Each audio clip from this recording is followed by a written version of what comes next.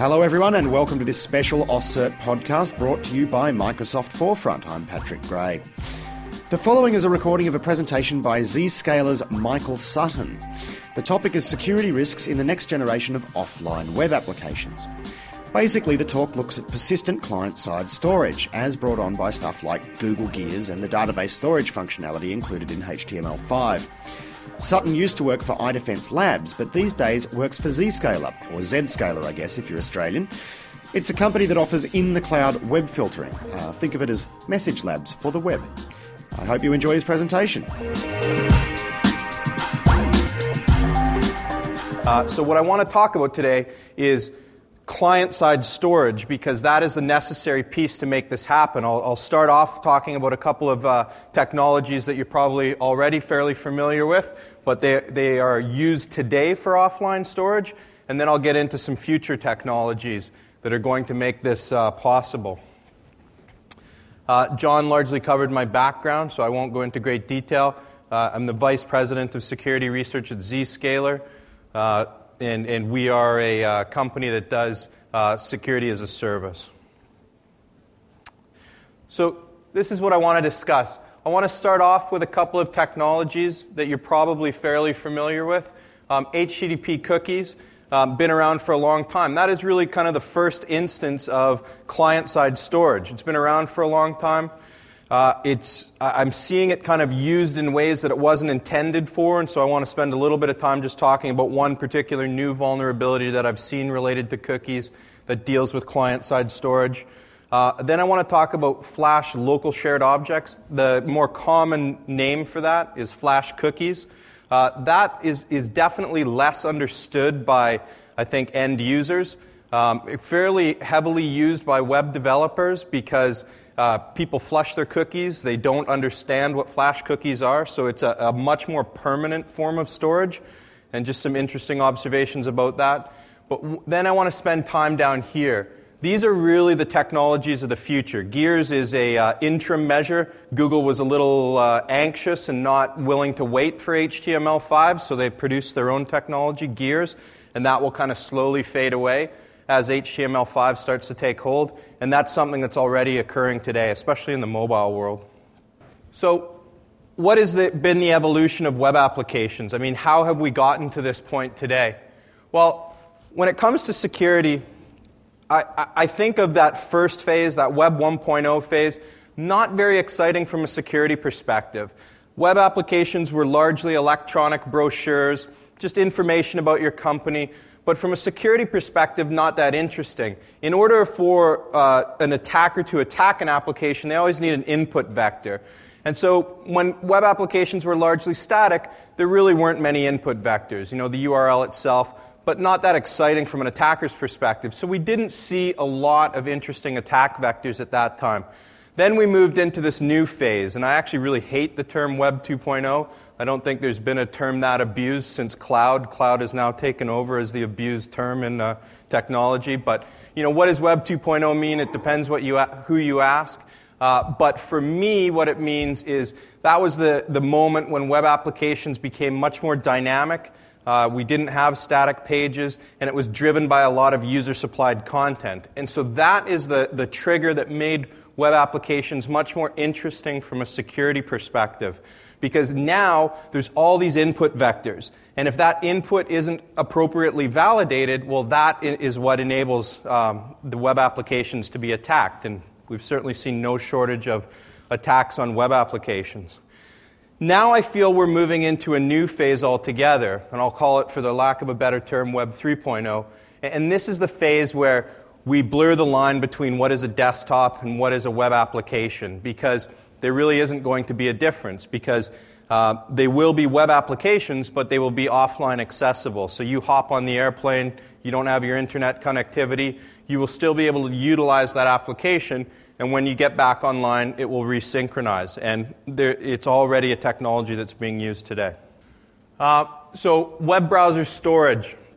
So these are the four technologies. So HTTP cookies, everyone I think is very familiar with that. It's amazing to me when I think of 1994 was when Netscape actually first introduced those. So, 16 years ago. Makes me feel old because I actually remember the world when there weren't such things. Flash local shared objects, as mentioned, those flash cookies is the more common term. Actually been around for a number of years, came out in Flash 6.0. Not very well understood by the general public. There's sort of, the general public always has this negative perception of cookies, and so they flush them. Nobody, I think, from an end-user perspective, really understands what a flash cookie is, but we'll discuss it. I just wanted to look at software from a different perspective, from an attacker's perspective. So desktop software, it's largely offline. I mean, all desktop software today has an online capability. You get your help files, your patches, things like that. But it's designed to work when that laptop is offline. It's built on top of the operating system, and it runs on the client side. Contrast that with web applications. They are built to be online. You must be online in order to use a web application. It's not built on top of the operating system. It's built on top of the web browser, and it's delivered from the server side. So that's a big difference. The logic for a desktop application sits on the client side. Logic for a web application sits on the server side. From an attacker's perspective, that really changes the way that these two different platforms are attacked.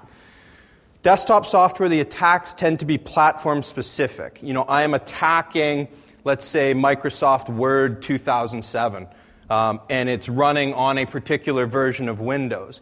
Whereas a web application, it's platform-independent. If I'm attacking it, it doesn't matter to me what's running. I don't care if it's an Apache server, typically, things like that. Desktop software, the attack vector is typically an executable or a file. It's something that actually gets delivered to the desktop and is either run directly or interpreted. Web application attacks, it's usually a script-based. I'm injecting something into this web application. Think of SQL injection. I'm injecting a little snippet of SQL code that's not being properly validated. And again, we have that difference between where it's running the client and the server side. So from a protection perspective, how do I fix desktop software? Well, I get a patch from the vendor. Web applications, you as an end user are at a disadvantage. You're not running that application, so you cannot patch it. The webmaster has to do that. They will have to do typically a custom code fix because it's generally their own code. It's not just a canned application. Or they'll run things like web application firewalls. Let's look at now what's going to change when we move to offline web applications. So these are really a hybrid. They sit in the middle. They're both offline and online because, again, it is a web application, but when I hop on that airplane, I can still utilize this web application. It is running within my browser. The logic can be on the server side or the client side. When I'm online, I'm actually accessing that web server, say Gmail, but when I'm offline, there is an entirely mirrored environment sitting within my browser. So the logic is entirely running on the client side. Again, it is platform independent, much like a web application. The attacks, as we will see, are script-based, similar to web apps. But we're now able to attack the client side as well because the logic actually gets replicated on the client side. So how do we protect against these? Well, it largely remains to be seen because this is a new era. It's kind of a halfway measure between a web or a desktop application and a web application. So we'll talk about cookies and flash objects first. Those are the historical things that we've had. And then we'll get into gears and HTML5. So let's start off.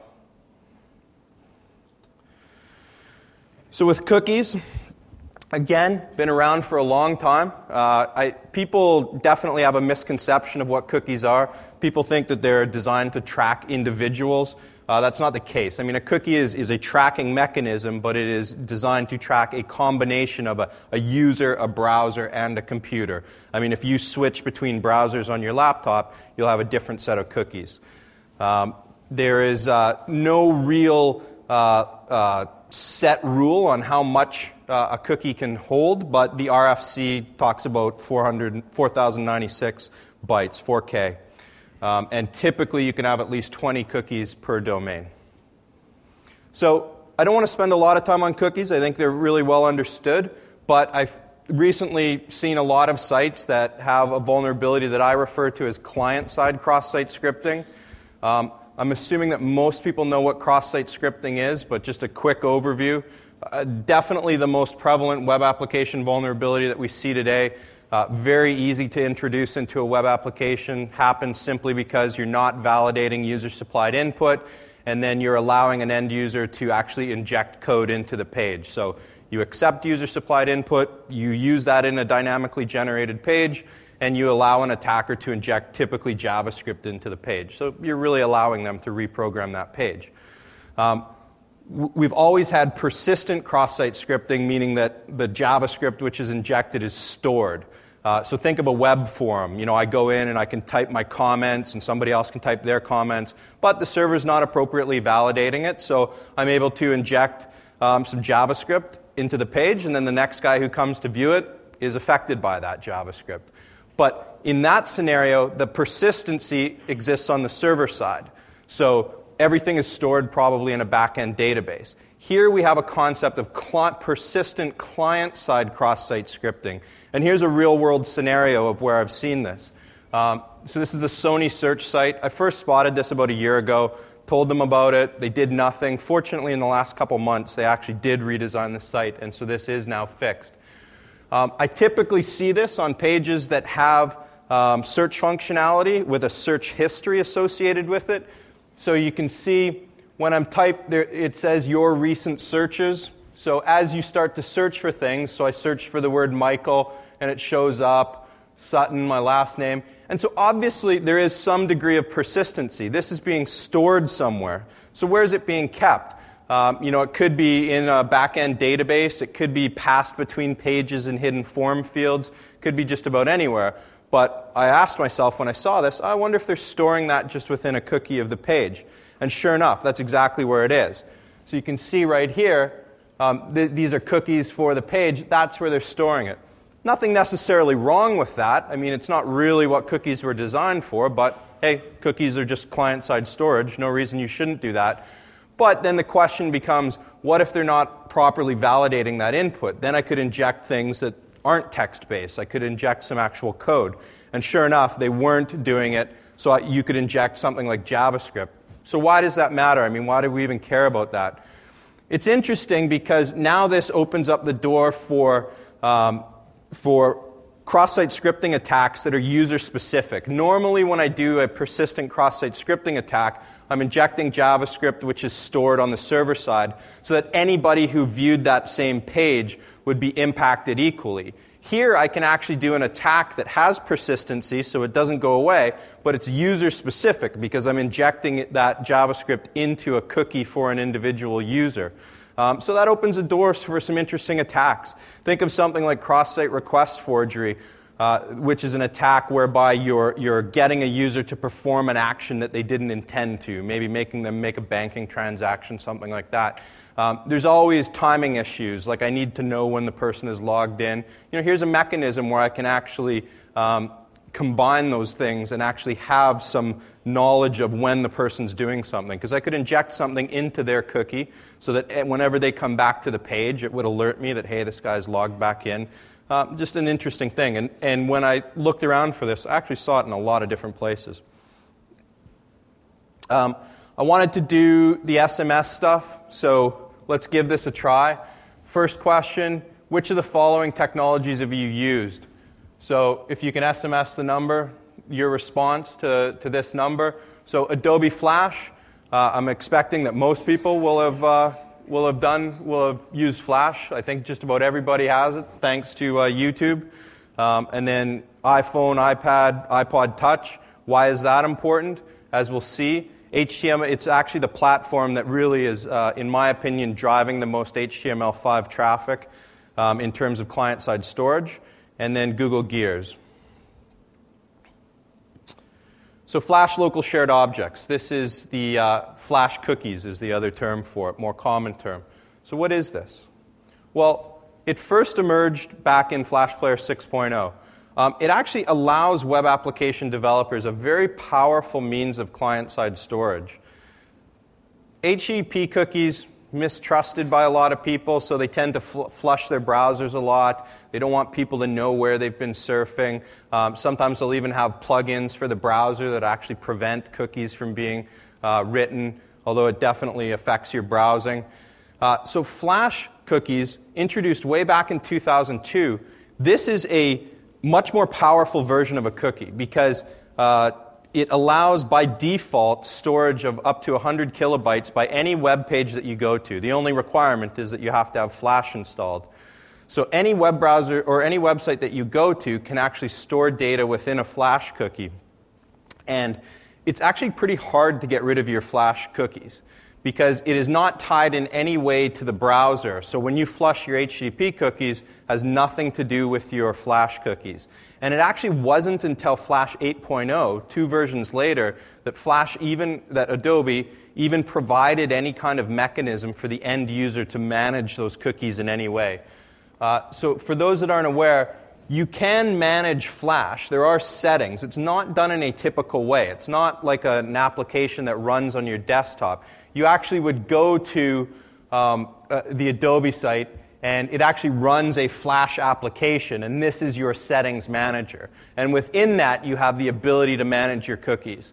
So by default, it's turned on to allow any site to write cookies. And if you actually go in there and take a look at it, you're going to see cookies from all over the place. I just did a quick check, and my laptop at the time that I'd written this slide had cookies from 102 domains. And you can use them to write anything as long as it's within that 100K limit.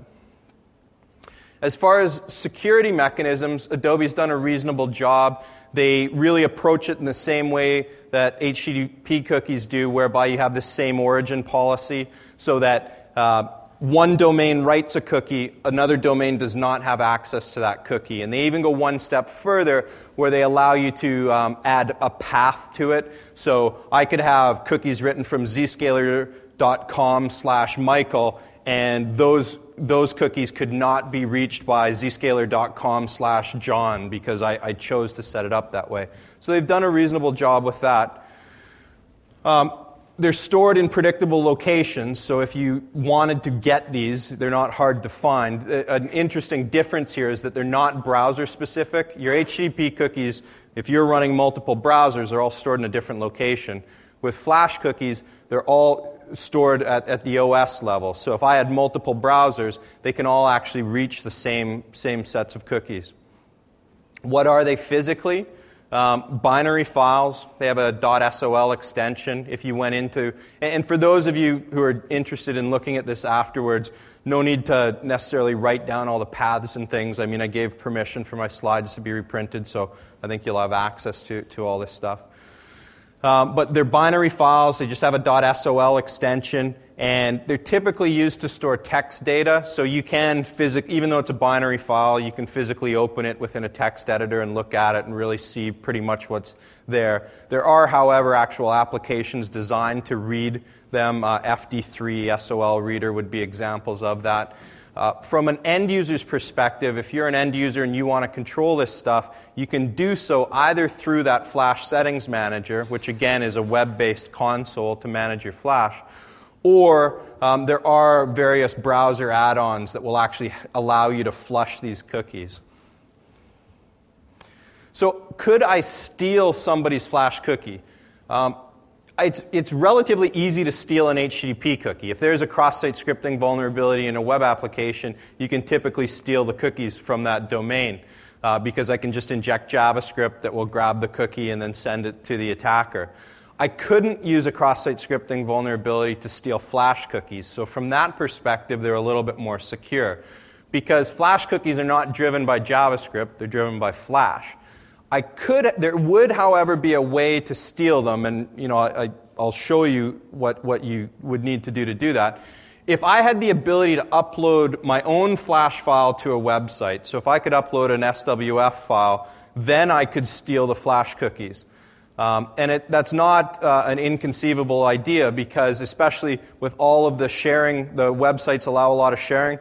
And hey, what does an SWF file allow you to do? Well, it allows you to play video. So there's a lot of sites that will actually allow you to upload SWF files.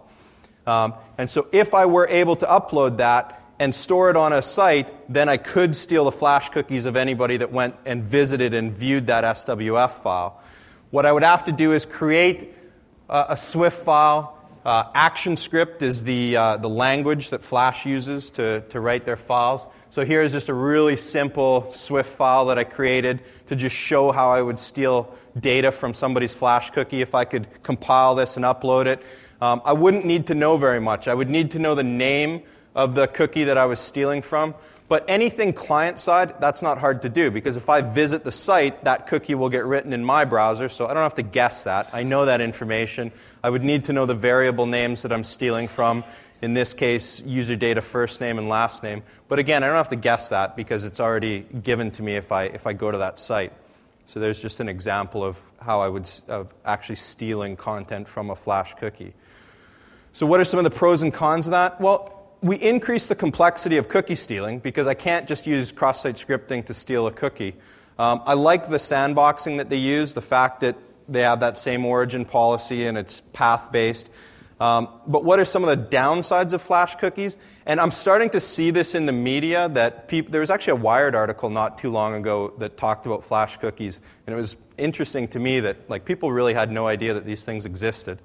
And they're used by a lot of websites. So there's a lot more storage. When I looked around, I wanted to see what these were being used for. And for the most part, I found that they're being used for the same things as traditional cookies, just tracking users so you can have customization. I did find some really interesting things.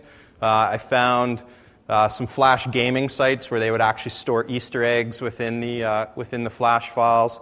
I found some negative security issues whereby username and password would be stored within the Flash files. So if you just grabbed it off of somebody's laptop, you could actually get into a site. So definitely not always understood and sometimes abused. From an end-user perspective, difficult to delete. And there is no expiration date by default on any of these. Next SMS question, what's your primary browser? And I ask this because of the fact that depending upon what you're using, I want to talk about HTML5. The browsers have already started to adopt HTML5. HTML5 is a big, huge spec that's been under development for many years, and it's still not done. And the browsers are not, however, waiting for it. It's been adopted at different levels. So fire off which one you're using. So let's talk about Google Gears. And I have Google in parentheses there because that name has been dropped. It was developed by Google. They ended up dropping the Google name from it to make it more of a community project. So it was first launched in 2007, so about 3 years ago now. And after the first anniversary, Google actually dropped Google from the name, so now it's just known as Gears. Now, as I mentioned at the beginning, it's really an interim measure. It replicates the offline storage capabilities of HTML5, but because HTML5 is not yet fully adopted, you'll see a little later on which browsers have adopted the offline storage components of it. And so Google just wasn't willing to wait. Because in Google's view, they want the world to be driven by web applications. They don't want any desktop software. But the limitation of web applications today is that you have to be online. So the idea of Google Gears is that it allows you to build web applications that have offline capabilities. There's really three primary components to it. Local server. This is an actual web server that runs locally on your machine. The database is a full relational database that uses SQLite. And then the worker pool, which is just allows multiple threads of JavaScript to be run, because all of this, Gears and HTML5, are very intensely driven by JavaScript. JavaScript is playing a much bigger role in the future web applications. So the idea with Gears is that if a website has implemented Gears, when you go to it and you're online, the web application works the same way it always would. Do you have something to throw up on the screen? Sorry, I saw a hand go up there. All right, so here's BC. 1 and 1. So half of the room, all one of you, is Firefox, and half of the room is Safari. Come on, who's using Internet Explorer? There we go, show of hands. Thanks. I just released our quarterly report today. If you're interested, just go to our website, not to do a company plug, but I think it's a really cool report, zscaler.com, you can get it from. Because we're in a really unique position to be able to see what corporations are doing. So we have this cloud, and all of our corporate traffic flows through us. And I keep hearing about how Internet Explorer has dropped below 60%. And globally, if you look at all users on the web, that's very true. We really only see corporate traffic, though. So what's interesting to me is we're still seeing 75% of the traffic is Internet Explorer related. Even more importantly to me, 25% of the traffic that we see is Internet Explorer 6. That is a scary statistic. That Internet Explorer 6 is a 9-year-old web browser. In my opinion, individuals are much better at adopting new browser technology than corporations. Corporations are holding on to older browsers because they're worried about compatibility issues, and it's really scary from a security perspective. Because if you look at something like IE6, it is lacking many security features that exist in IE8. So if you're in charge of security at your corporation and you're still using IE6, please get off of IE6. The time has come. The time came about 5 years ago, actually. So moving on to Gears. So if you go to a website that has... So Gears is a browser plugin. You go to Google, you install it. It's not all browsers are supported. So the idea then is if you go to a website that has enabled Gears, when you first go there, you'll get a little pop-up like this, and it'll say, hey, this website is Gears enabled. It wants to store data on your computer. And I like the fact that they do that because most users, I don't think, would have any idea. And I think it's important to know that, hey, this application is actually going to store data. A lot of Google applications are Gears enabled, like Gmail, for example. So your Gmail is stored locally. And I think you have a right to know that. So anyway, you get a little pop-up that tells you that. Where is it stored? Well, now you have a full relational database running on your desktop. SQLite is the implementation, just a very stripped-down version of SQL. Basically, every database that gets created is just one single flat file, and there you can just see a snapshot of that. So that little 6K file is the actual database that is being stored on your machine. This, like HTTP cookies, the storage locations are both OS and browser dependent. So it's not stored in one location regardless of browser. It is at different locations depending upon the browser. So when I started looking at Gears, I was interested to know that, so the idea is data is now stored on the client side. You have a relational database on the client side. Now, for years and years and years, we've always had the issue of server-side SQL injection. And so SQL injection, for those who may not be familiar, very prevalent vulnerability. I'd say about a quarter of web applications have SQL injection vulnerabilities. The idea being, once again, sites not appropriately validating user-supplied input, so I can actually inject SQL code that will allow me to interact with the back-end database. I can read from it, I can write to it. And it's always been that way, but databases have always been on the server side. Well, now we have a database on the client side. So can I conduct SQL injection on the client side as well? The answer is yes, and I'll explain why. And in my opinion, it's actually a much easier attack to do. So this is something that I think we're going to start to see a lot more of. The example I'll walk through right now relates to Gears, and Gears will fade away, and HTML5 will start to take over. But their implementations of database storage are effectively the same. HTML5 uses SQLite on the back end. They're both driven by JavaScript APIs, so same attack will apply to both.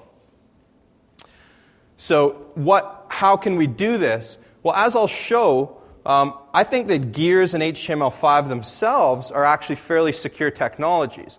The problem here is that they're very heavily dependent on JavaScript. So if we have a cross-site scripting vulnerability, which is very prevalent, depending upon whose stats you look at, anywhere from 60 to 75% of domains have cross-site scripting vulnerabilities somewhere on the site. And if I can inject JavaScript into the page using a cross-site scripting vulnerability, now I can conduct client-side SQL injection. So this is something that I think we're going to see an awful lot of in the coming years. So when I was doing this, I wanted to come up with a real-world example. I didn't want people to think this was a theoretical future thing. So I wanted to actually find a site where I could conduct the attack. So I needed to do two things. One, I needed to find a site that was using, in this case, gears. And there's not a huge number of sites out there, but more than enough. And then I needed to find one of those sites with cross-site scripting vulnerability. So even before I started this, I knew that this was going to be achievable because there are so many sites that have cross-site scripting vulnerabilities. I knew without a doubt that at least one of these would have a site. And honestly, I'd say it took me about an hour to come up with this example. But I want to give a big thank you to the company that I did find this on, Paymo.biz. They're an online time tracking system. And so I wouldn't talk about this if they hadn't already fixed it. They did, but they were also great about it. I mean, anybody who's ever reported a security vulnerability to a company, it can be a dicey proposition. Sometimes you get legal threats and all kinds of stuff. In this case, I emailed them, told them what was up. They responded right away. They were very grateful. They fixed it, and they gave me a free year of service. So, hey, you gotta appreciate that. So I found a cross-site scripting vulnerability in the Paymo.biz website. This is the location where it was, not totally important, but that's where I needed to inject, or that's where I had an ability to inject code into the page. So this is what I had to inject, and it might look a little bit complicated, but let me break it down. It's really easy to do this. So the first thing that I needed to do, just specific to this, was close off that paragraph tag, just because that's where I was injecting. Secondly, so Gears is a JavaScript API. So you're making all these calls, JavaScript calls, and that's how you're writing data to a database or you're reading data. So I just need to tell the browser where these APIs are, and I just point it to where it's actually hosted at on the Google site. I then need to open the database. So this is a site that you've already been there, so it's already created this back-end database. Now, normally with SQL injection, you would have to guess all of this information because all that data is stored on the server side. In this case, I don't have to guess anything because it's all client-side. All I have to do is go visit the site myself. It creates the database. I look at it. I know the name of it. No big deal. And then all I have to do is inject the SQL statement that I want to do. Again, I need to know the names of the database, or if it was important, the tables, or this is the table name, but I might also need to know column names and things. I don't have to guess any of that because it's all client-side. So all of this code here, I injected it into where the vulnerability was on the page, and then sure enough, I was able to retrieve whatever I wanted to from this database. So client-side SQL injection is very real. And as sites start to adopt these technologies, we're going to see these types of attacks. So as with most things, it doesn't... So Google did a good job of creating a secure technology. Like this is how you're supposed to write a SQL query, and basically the user-supplied data goes in where that question mark is, and that way Gears takes care of making sure it's escaped properly so that you're not going to have a traditional SQL injection attack. But this is all driven by JavaScript. So if I can inject Java into a page, all of the work that Google did is meaningless. It's, typical scenario. You can have the most secure technology, but if you build it on an insecure platform, security's out the window. So I wanted to compare traditional SQL injection to client-side SQL injection. In traditional SQL injection, I have to do a lot of work to figure out the database structure. I have to do a lot of brute force attacks to figure out the table names, data types, column names, things like that. Client-side SQL injection, I don't have to do any of that because it's all client-side. I just go visit the website, database gets created, I have full access to it. Traditional SQL injection attacks are online. I'm attacking a server. Conceivably, we could have offline attacks with client-side SQL injection because, again, there is a local version of that application. If you're offline, it would run locally. So I could conceive a scenario where I send my victim an email that has a malicious link in it. They're offline at the time they read that. They click on the link, so it goes to their offline version of this application and does the damage. Maybe it overwrites data, maybe it steals data, and then when they get back online, it sends it to me. We could actually have offline attacks. And in traditional SQL injection, it's the SQL statement itself which must actually be vulnerable. In client-side SQL injection, you can have a perfectly secure SQL statement, but it's on a web page that has a cross-site scripting vulnerability, so I can conduct this attack. So in my opinion, the champ is client-side SQL injection. From an attacker's perspective, way easier to do.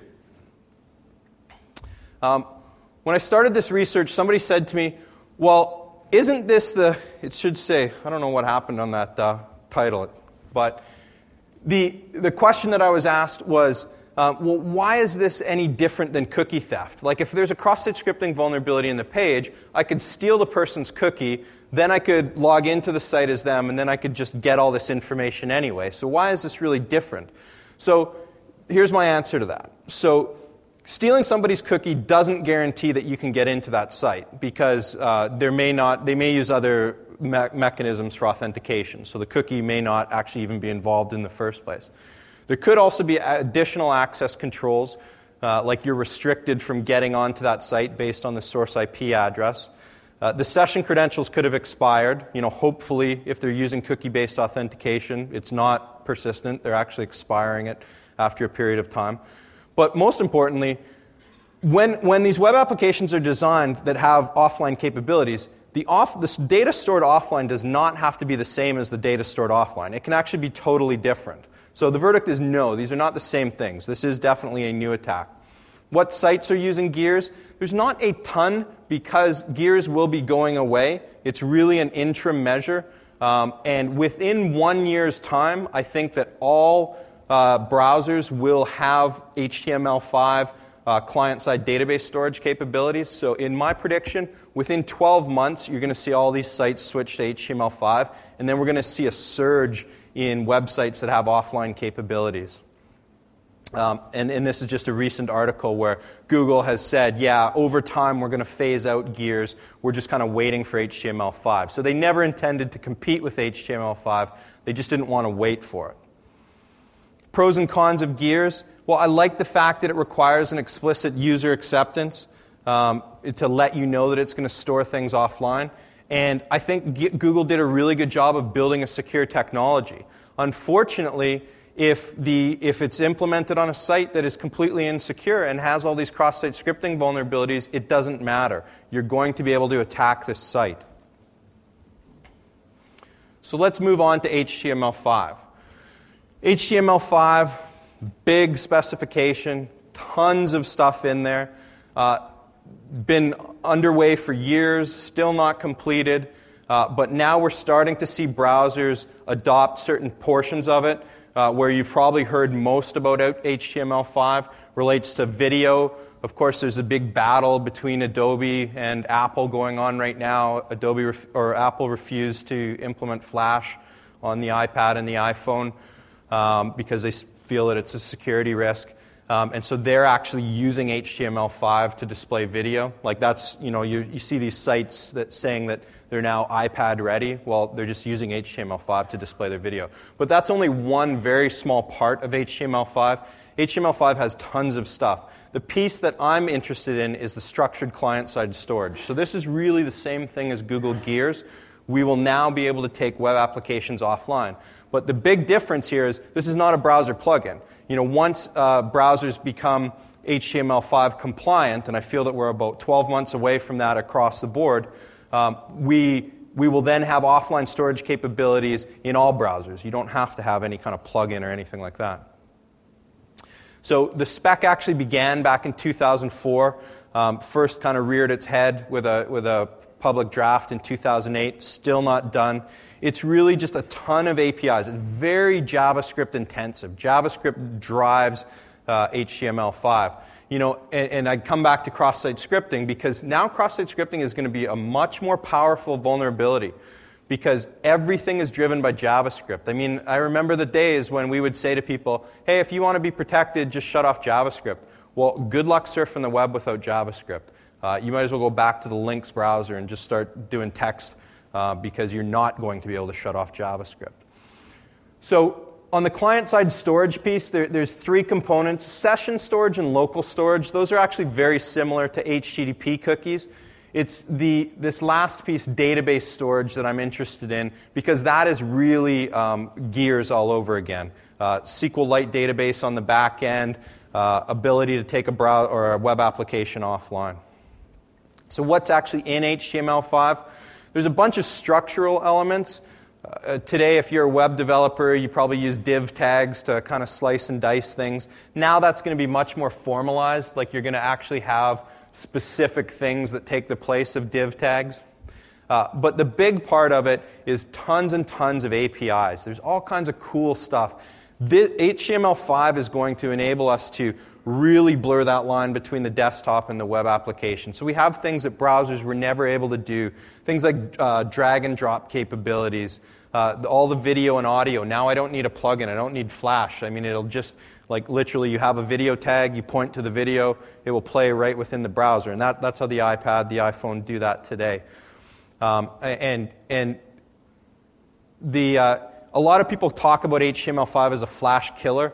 I don't see it that way. I mean, Flash still will play a role, but many portions of what Flash is used for today really won't be necessary, like playing video. But I've even seen some really dramatic examples. Like I recently saw a port of the game Doom. Everyone's familiar with Doom. That was actually totally built in HTML5. Really impressive. So Flash will not be nearly as important as it once was. But what I think is more important is this piece. It dramatically increases the importance of JavaScript within web pages, because all of this stuff is driven by JavaScript. As far as browser support, looks like my font didn't come through on the Windows machine, but that's fine. So you can see, so it's this last piece that I'm most interested in, database storage. So this is the gears piece. This is the ability to have a full relational database offline. And you can see, so the holdouts are Internet Explorer and Firefox. They don't yet have that capability, and that's why you're not going to see this portion of HTML5, this offline database storage, take off until that happens, because, of course, between IE and Firefox, you're dealing with about 80 to 90% of the web traffic. But we're not far off. IE has already said that they want HTML, or they want Internet Explorer 9 to be fully HTML5 compliant, and the release date is scheduled for 2011, so that's why I say I think we're about a year away. And Firefox has said Firefox 4.0 will have this capability, and the latest date I saw for that was November of this year. So very quickly, all major browsers are going to be have offline storage capabilities built directly into the browser. The iPhone already uses this today. Apple is really pushing HTML5. So you will notice, you may have noticed, you have offline support for a lot of Google applications with your iPhone. Like Gmail actually can be used offline. So if you have an iPhone, go into your settings, your Safari settings. You'll notice there's a databases, and actually look at all the databases that have been created. This is HTML5 database storage. So there is SQLite databases on your iPhone, and that's how it's being done, because there is no Gears plugin for your iPhone, so that's how Google is pulling this off.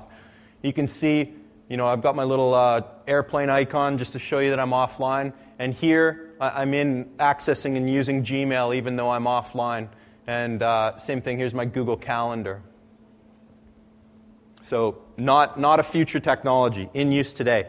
So could I do client-side SQL injection with HTML5? Yeah, absolutely. Exactly the same thing I just showed you with the paymo.biz example. They don't have that same concept of a path attribute. So if there was a cross-site scripting vulnerability anywhere within the domain, I could do client-side scripting. So client-side SQL injection, sorry. So think of a scenario where you have this huge domain, where all kinds of user-supplied content is able to be uploaded, and if there's a cross-site scripting vulnerability anywhere on that domain, then I can do client-side SQL injection.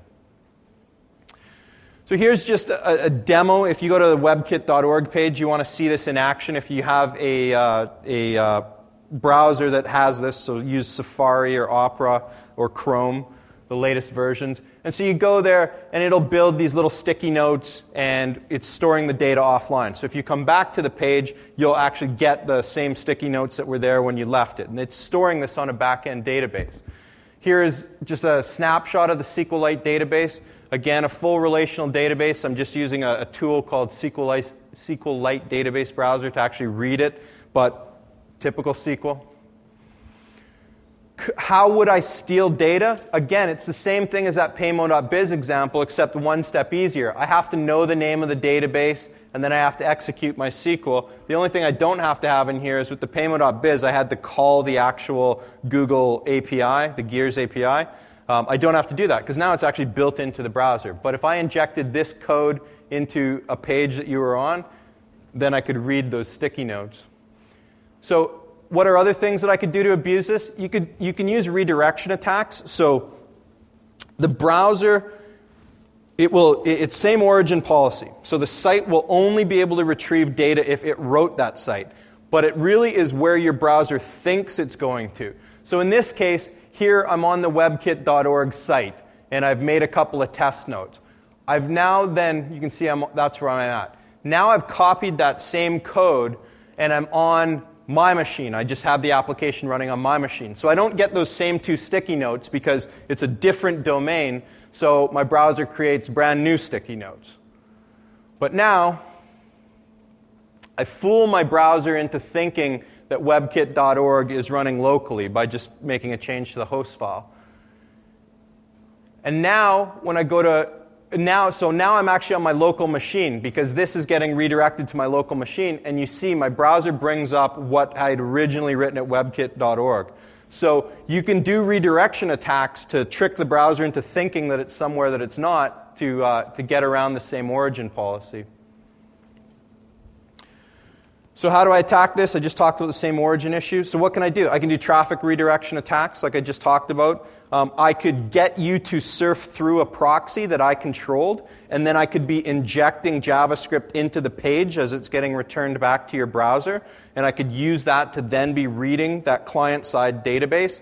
So this is not, this is not a passive attack. I'm not just sniffing the traffic that's going across the wire.